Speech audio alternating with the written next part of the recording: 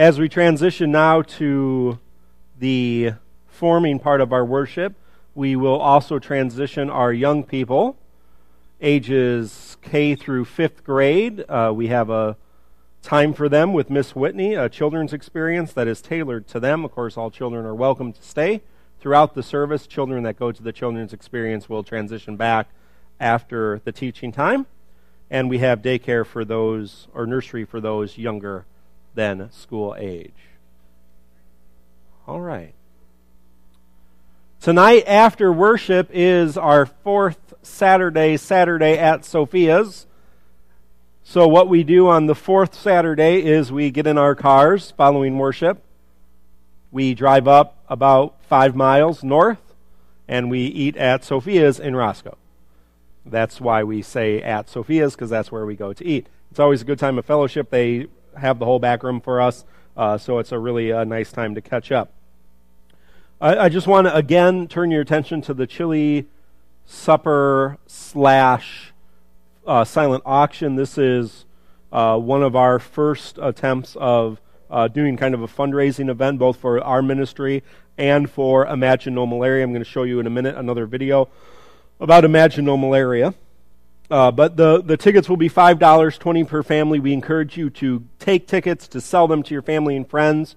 We're not just selling them to you sitting here, although I hope you come and help and work. But we need you to make sure your family and friends come and take part of that. There's sign-up sheets for chili, for condiments, for some other things. Certainly we want people to come and help. Also sign-ups for things for the silent auction, baskets, and other things that we can give away for the silent auction. So if you have any ideas, please consider doing that.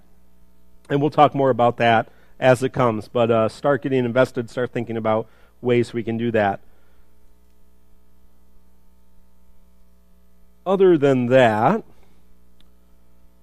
we'll continue to talk about Forwarders. What are we on? Forwarders Fruits on Wednesday at Forum at 5:30.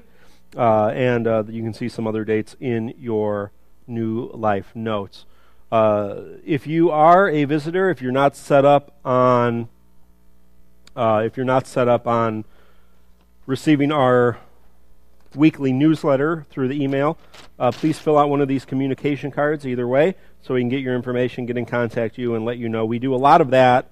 A lot of communication during that Thursday, comes out on Thursday evening newsletter, so please make sure you're reading that. Sometimes it gets forwarded to your spam, so make sure that you look and make sure that you're reading that, because there's new things on that every week. We're going to continue by looking at Imagine No Malaria, which is kind of our theme mission this year. It's something that we want to join together. All United Methodist churches are supposed to be working with this to raise $75 million by 2015. And the hope with that money, we will be able to eliminate malaria. Last week you learned a little bit about it. What we're doing is we're getting nets for families in Africa to eliminate malaria in Africa. That's the particular goal. We're getting nets for families. We're educating people. We've opened 30 clinics in South Africa, 30 United Methodist clinics where there's free medicine.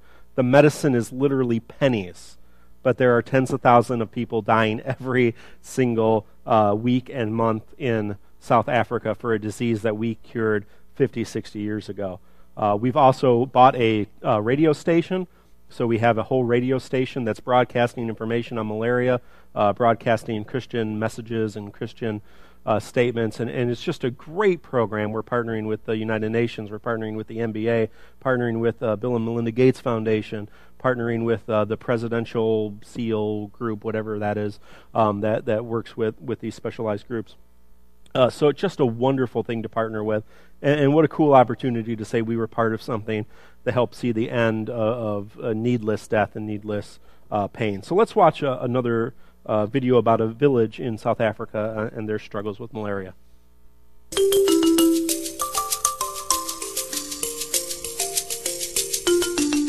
In Kasumgami, in the Democratic Republic of Congo, daily burdens are heavy.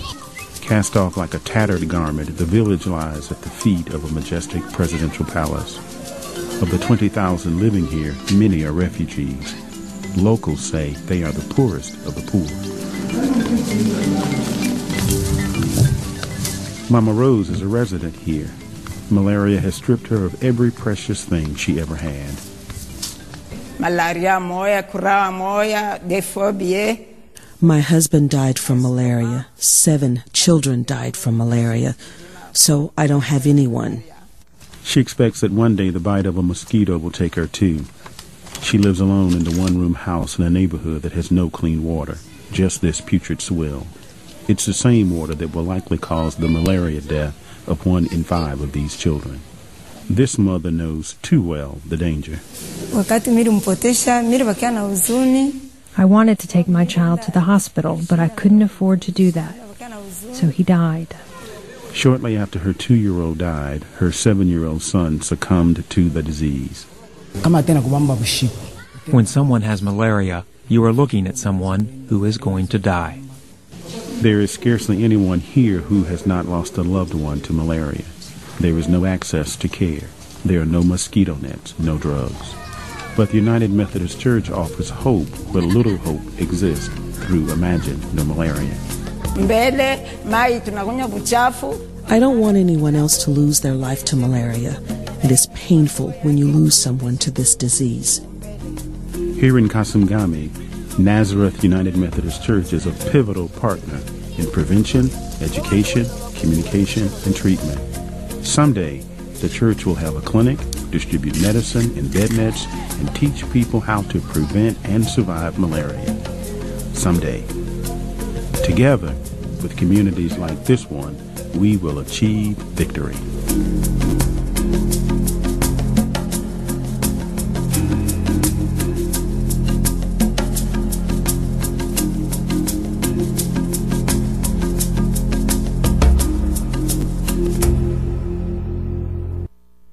Website up there if you're interested in more information. During the Chile dinner silent auction, we will have our conference representative from Imagine No Malaria. She will be here, and she'll be able to answer any questions you may have. And there's people here in the congregation who have gone through training about Imagine No Malaria, and they can answer questions that you might have. It is a really great opportunity to partner in ministry with our brothers and sisters across the world, in a place in the world where the Christian faith is growing and blooming and very new and very young and very fresh in South Africa. But more than that, just to realize that people are dying needlessly and we can do something about it. I said we were trying to raise $75 million. It's not like a pipe dream. Sometimes we say, I want to raise $1 million, and we raise, $50. We've already raised almost $60 million in the last 2 years. So it's going to happen. And we can be part of it, and we can look back and say, wow, we were part of something really great. And that's what we do because we're part of the church. So let's now, as we transition to the Forwarders Fruits, let's have a word of prayer and just invite the Spirit into our hearts and lives here. Lord, we ask that in this wonderful time that we gather together in freedom and good health and in just this nice break from all this bad weather, we ask that you just send your Spirit upon us now. That you just open our hearts and our minds, that you allow us to hear your gospel and your word in a new way. That you allow us to understand what you're saying in a new way, that it encourages us as we go out into do ministry into your world, as we forward ourselves and others back into this world to make a difference, so that your kingdom can be a reality. We pray this in your holy name. Amen. I want to start tonight by reading a passage from the Gospel of John. We're going to look at 2 passages in John tonight as our topic is feeding. The first is from John 21, 15 through 17. The second, if you have your Bibles with you, you can open them to John chapter 6, and we'll look at a good majority of John chapter 6. So let's hear these words from the end of the Gospel of John, a unique passage. It's only found in John, and a wonderful, wonderful passage. When they finished eating, Jesus asked Simon Peter, "Simon, son of John, do you love me more than these?" Simon replied, "Yes, Lord, you know I love you." Jesus said to him, "Feed my lambs." Jesus then asked a second time, Simon, son of John, do you love me? Simon replied, yes, Lord, you know I love you. Jesus said to him, take care of my sheep. He asked a third time, Simon, son of John, do you love me? Peter was sad that Jesus asked him a third time, do you love me? And he replied, Lord, you know everything, you know I love you. Jesus said, feed my sheep. This is one of my favorite passages in Scripture. It's a very intimate moment between Jesus and Peter. And if you don't know the story, Peter, who was kind of the number 2 guy, who was kind of the next in line, was always there right by Jesus' side. Peter denied Jesus 3 times before the crucifixion. And so here after the resurrection, Jesus and Peter are sitting down together, and they're talking. And Jesus asks, do you love me? That agape love, that's what he's asking. And if you look in the Greek, there's some variations of it, some arguments around it. But if you look in the Greek, Jesus asks, Peter, do you love me, agape? And Peter says, well, I love you, but he doesn't say agape. He uses one of the other words for love until that last time when he says, yes, Lord, I love you.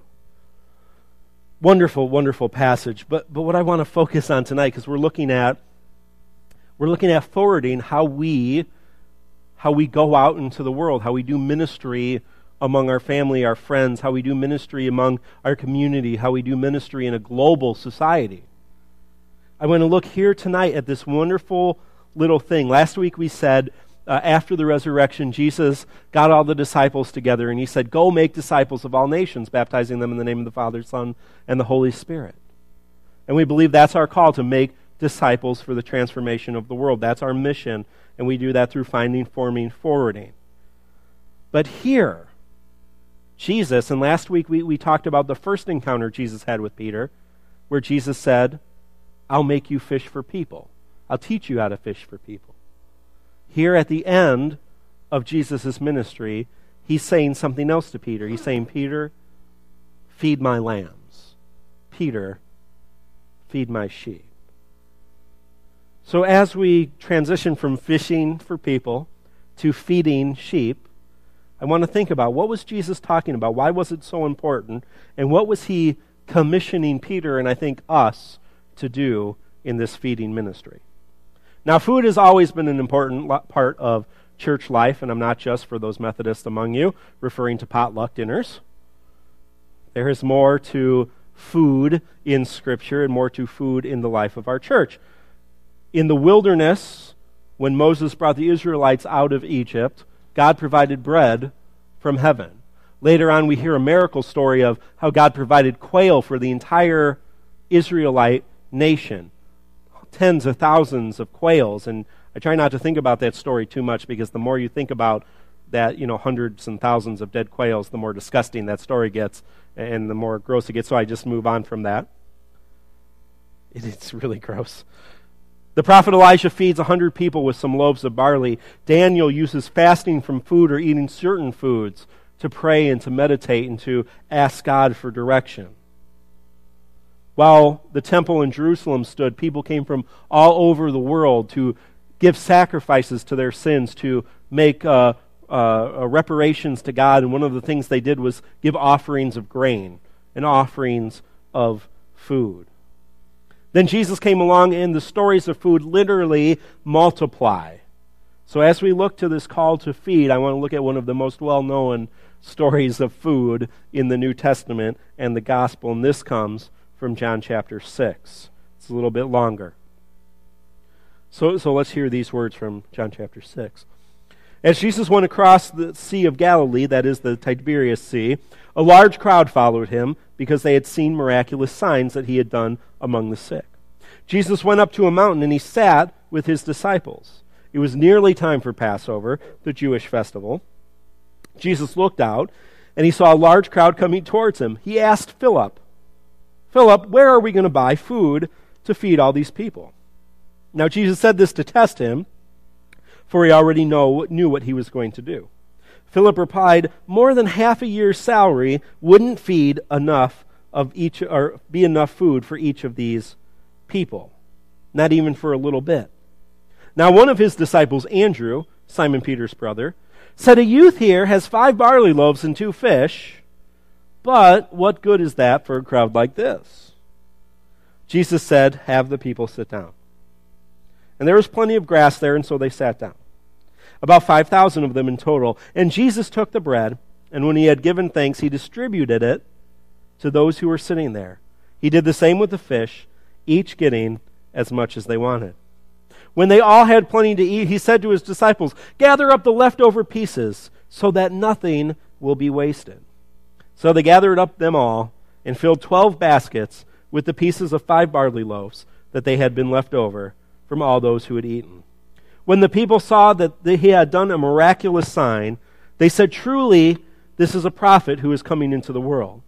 Jesus understood that they were about to come and force him to be their king, so he took refuge alone on the mountain. Now, Jesus performed a lot of miracles throughout Scripture. He did healing. He did exorcisms. He turned water into wine. And he even performed a resurrection. But this miracle, the feeding of the 5,000, or the miracle of the loaves and fishes, is the only miracle story to appear in all 4 Gospels. This is the only story of Jesus' miracle work that we see in every single Gospel in the Bible, all 4 stories of Jesus' life. So what is going on here that's so important? Obviously something about this story was important, and I don't just think it's because everybody got fed that day. Certainly that would have been enough to maybe write down in one of the Gospels. Even the resurrection of Lazarus is only in one of these Gospels. So certainly there's something important. And I believe that we need to spend a little bit of time looking at what's going on. Now, one of the first things I want to do is look at some arguments, and I don't think the debate is really important, because there is a debate about what actually happened on that mountain. What did Jesus actually do? Was it actually a miracle? And I don't think that debate's important.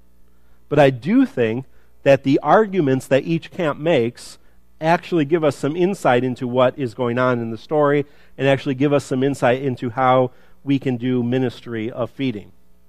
Now, the first argument is the literal one, that Jesus literally performed a miracle, that he took 5 loaves and 2 fish, and he fed everybody with those. That's a miraculous event. That's what I tend to believe, because I like fantastical, miraculous kind of things. But regardless of if you believe that or one of these other things, I believe, very truthfully, that sometimes we are fed in miraculous ways. Sometimes we are fed in big ways. Sometimes we are fed in life-changing moments, and these often happen on mountaintops. Now, it's no coincidence that this story is happening on a mountain, and we talk about big experiences in our life as mountaintop experiences. The two are very much connected. These mountaintop experiences include things like Christian retreats or conferences, concerts, maybe a conversion experience, mission trips. And sometimes when we're involved in big things and miraculous things, we actually are involved in feeding others. Jennifer and I were just recently at, I guess it's been a few months because it was Thanksgiving, but we were just recently at Jennifer's home church from the church I served prior to here, Grace Maple Park, and we went to visit an event that they started when I was in ministry there, a turkey drop to feed local families in the community. Now, Maple Park's a small town of about 1,200 people, and this is a small church, a small country church. And we started that turkey drop ministry a couple years ago, and this year as we went to that turkey drop event, they fed over 200 families. 200 families got a turkey dinner with all the fixings and all the sides, really nice turkeys throughout that community, just because of that small church. So sometimes, and there's a whole bunch of other things that went along with it, but sometimes God works in big ways, and we experience that. And I think everybody who worked that event, and even us just going to drop off a turkey and visit that event, I think we were blessed and saw God in a big way in that minute, in that moment. One of the other arguments is that this miracle is sacramental in nature, that Jesus didn't multiply the loaves and fish, but Jesus distributed them, and each person got a small amount, But because they were in the presence of Christ, they were fed. That they didn't need a whole bunch of food because they were so filled by what Christ was saying and teaching and doing. So kind of how we experience the Lord's Supper every day. And it's no coincidence that the words Jesus used when he breaks the bread and blesses it is the exact same language used to describe the Lord's Supper later on in all four Gospels. Well, in the Synoptic, the first three Gospels. Not a coincidence at all. This is a sacramental moment where Jesus is breaking bread and sharing a piece of himself. Now, is that what happened or what didn't happen? That's not really what I want to talk about. What I do want to talk about is sometimes God works in small sacramental ways. Sometimes it's a thank you card, a friend sharing a verse of Scripture. Sometimes it's just an act of kindness, a simple meal with someone that just allows us to be fed and allows us to grow and allows us to just experience God. Sometimes we can also feed others with this same idea. Jeff said earlier in the service that we collect those blue prayer cards, and I collect those blue prayer cards every week, and I pray over them and I look at them before I send them out to the group. And we have one of our younger family members here who often fills out one of these blue prayer cards on a regular basis, and every week she fills out one of these blue prayer cards. She often puts a concern, what's going on in her life, but she always puts a joy. And it's just the simplest, most wonderful thing. And every week as I read those prayer cards and I pray over them, I'm just fed. And I just thank God for simple, wonderful things. Seeing grace and joy through the eyes of a child is something that just feeds me every single week. Now, the final argument is one of the most common, besides obviously the miracle one is predominant, but this is kind of the second runner-up in terms of ideas about what happened on that moment, and that's kind of the sharing argument. Now, everybody, the 5,000 people, and some argue there was a lot more because maybe that was just the men were counted, but either way, the argument goes that, listen, all of those people, they traveled 9 miles across that sea to follow Jesus. Don't you think a couple of them probably packed a lunch? Now, the idea is that when they saw that little boy, maybe something happened, because when Jesus looked out and said, how are we going to feed these people? They said, well, I got some food for me. And don't we do that? Yeah. Don't we do that sometimes, though? Don't we say, well, Lord, I know you may want my whole self. I know you may want all of me, but, this is my stuff. This is my time. This is my, whatever. I earned this. This is mine. And so they were keeping it to themselves. But when they saw this young boy bring some 5 simple loaves and 2 fish, people started sharing and people started opening up. And so this miracle was a miracle of kind of a snowball effect, kind of a sharing effect. Again, I'm not arguing one of these over the other, but I do believe that it gives us some insight. And I believe that we can be fed in the same way. Sometimes when we get together in a crowd, something we call worship, something we call being part of the church, we feed each other. When I'm in your presence, when I'm in the presence of people who are hungry, people who want to be fed, people who are looking to feed others, I think it feeds me, it encourages me, it helps me, and that's a wonderful, wonderful thing. So similarly, one act, like the act of that little boy, can snowball into a much larger, much grander ministry. Now, last year, I think, maybe a little bit longer than that, Jeff Adams started inviting some people out to dinner after worship. And that one act of just inviting somebody out to dinner and then inviting some more people out to dinner, that turned into Taste of New Life, that turned into Saturday at Sophia's, that turned into our weekly fellowship and just bringing us closer together as a congregation week after week. So you see that sometimes God works through that sharing and that growing and that opportunity. So beyond arguing what really happened, because I don't think that's really important, we can also see how Jesus prepared those who were present that day to be fed. Now, Jesus looked over the crowd, and he saw that they were hungry. And he was going to prepare a meal for them. He was already doing that in his mind. And when that happens, we see three important interactions. Jesus interacting with Philip, the disciple, Jesus interacting with Andrew, the disciple, and Jesus interacting with this young boy. Now, Philip was actually from this area. They were kind of on Philip's home turf. And we know that if we know a little bit more about Philip. So Jesus asks Philip, being the local boy, where can we get food? Where's the, local Piggly Wiggly to get, Schnucks, to get, either way, to get all of the food that we need to feed all of these people. And what's Philip do? He does what many of us do, something that's really almost never helpful. He stops and he does the math. Now, math is good, and I like math, but sometimes in the presence of Christ, math is not always the most appropriate thing. So Philip's thinking, well, there's about 5,000 people. I don't know how he knew that, but there's about 5,000 people, and I think if we thought, we could feed maybe 100 of them with a denarii. And, he starts doing the math, and he says, well, it would take 6 months working wages to give each of these people just a little bit of food. And he said, that's impossible. It's a hopeless scenario. How could that ever happen? Then Andrew comes along. I like Andrew. Andrew is Peter's little brother. We don't know how much younger he was, but I like to imagine that Andrew, in the scope of things last week, I said I think Peter was probably in his 30s, but I like to imagine that Andrew was a teenager, and he was, had kind of an enthusiasm about him, because throughout Scripture we just see this enthusiasm around Andrew, and Andrew's always bringing people to Jesus. That's just his thing. He's always grabbing somebody and saying, here, go talk to Jesus, and just kind of throwing people up to meet Jesus. And so I just see that he has this kind of energy. And so while Philip's doing the math, because I assume that took a few minutes, they didn't have advanced calculus or anything back then, or calculators, so he's doing it in his mind. Andrew's working the crowd, and he's looking for people to interact with Christ. And he finds this boy with 5 loaves of bread and 2 fish who wants to help, who wants to share. And so he brings that boy to Jesus, and he says, Jesus, look, I found this boy, and he's got some food. Now, what are you going to do?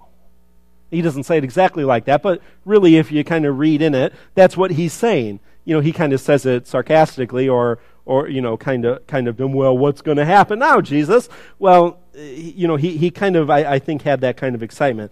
And I think in his mind, what he was thinking is, I bet Jesus can do something with just a few loaves and just a couple fish.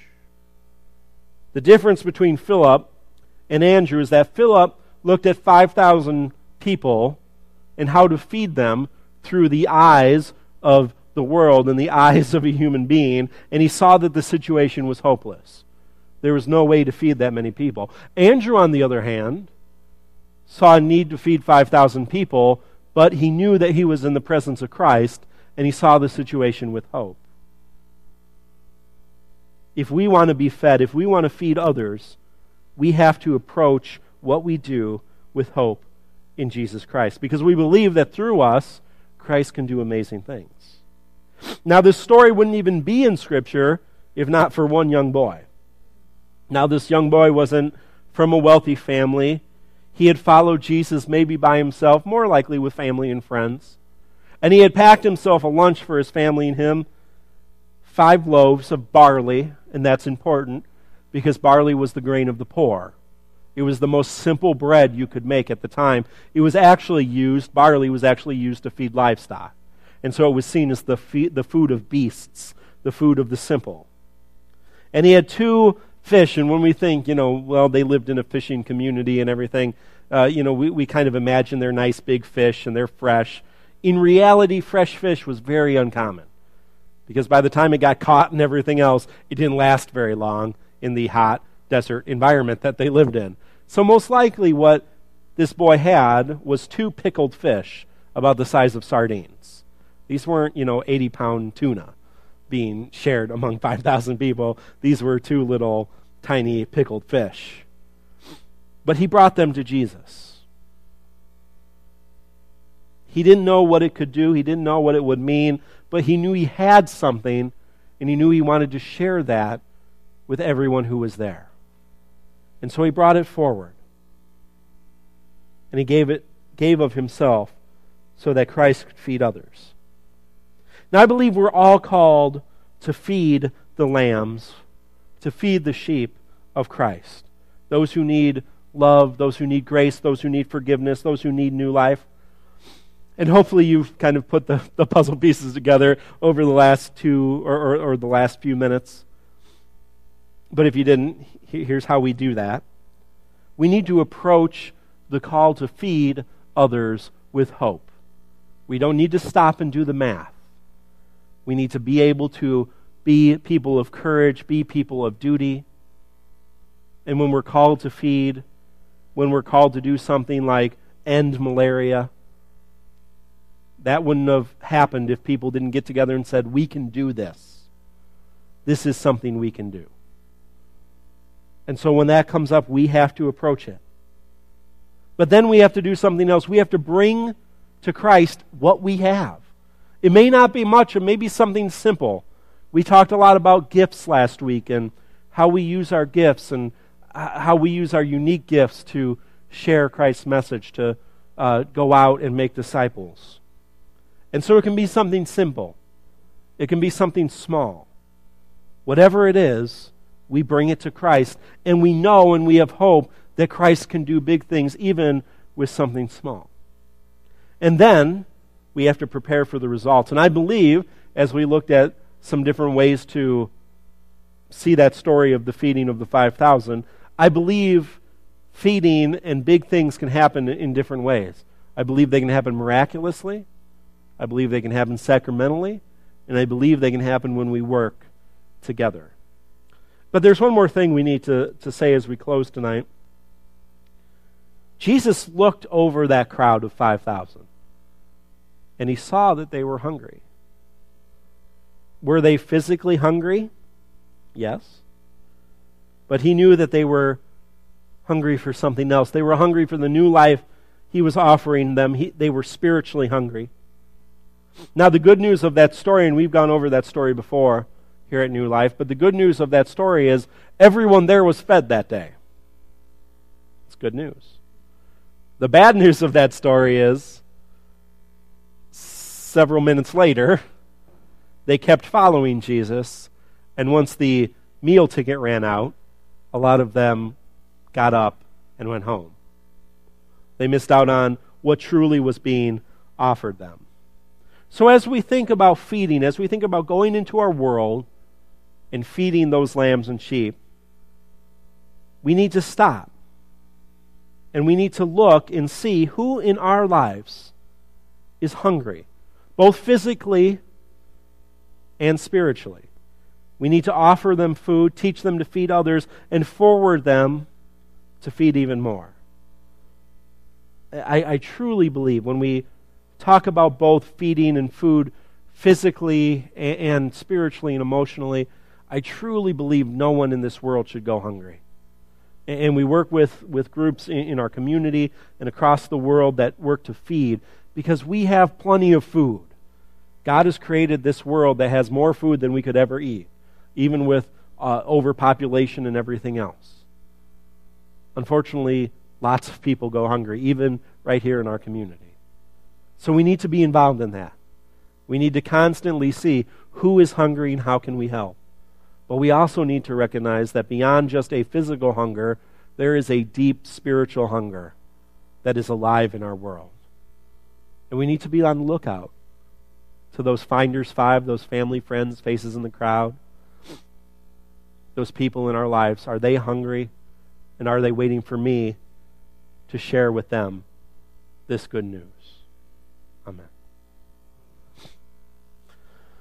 As we transition now to our forwarding time, our time of worship and praise. Oh, that would be important.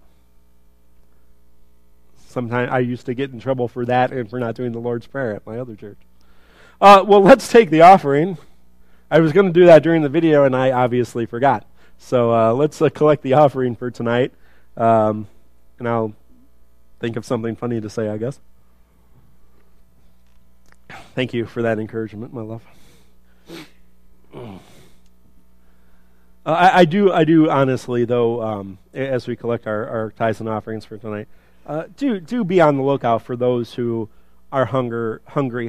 Hunger is not just a third world problem. It is truly an issue here. Even in our Harlem School District, I don't know the numbers for Rockford 205. Rockford's higher, and I know Hononegah's a little bit lower. But here in the Harlem School District, where we're located right now, we have about 85 homeless children that are considered homeless. We have a homeless coordinator. We have many children that are on supplemental lunches and who may not get food at home. Jennifer and I, of course, work with foster children, and so many of these children who are coming into foster care do not get proper nutrition, do not get to eat on a regular basis. Food is withheld from them. Food is taken from them or just not given at all. And so it's not just a problem with the starving children in Ethiopia, which is a problem, and we want to support that, but it's a problem right in our backyard. And so when we can recognize it, when we can see it, we need to make sure that that is not an issue. No one deserves to go hungry. No one needs to go hungry in this world. So now let's transition into a word of prayer as we join together in our worship and praise. Let us pray. God of life and world transformation, make us ambassadors of your kingdom on this earth. Forward us into this world to make disciples of all nations, to bring healing and comfort, to feed and to clothe, to forgive and to give second chances, to fight for justice and to make justice a reality, to offer freedom from slavery to sin and death through your Son, Jesus Christ. As we praise your name in this time and place, help us remember all of those who are lost, who are hungry, who are brought low by guilt and shame, who are in bondage to their own sin, and all those who need your love and grace. Lord, make us one as you are one. Raise us to new life. Allow us to share new life with all of those around us. We pray this in your holy name. Amen.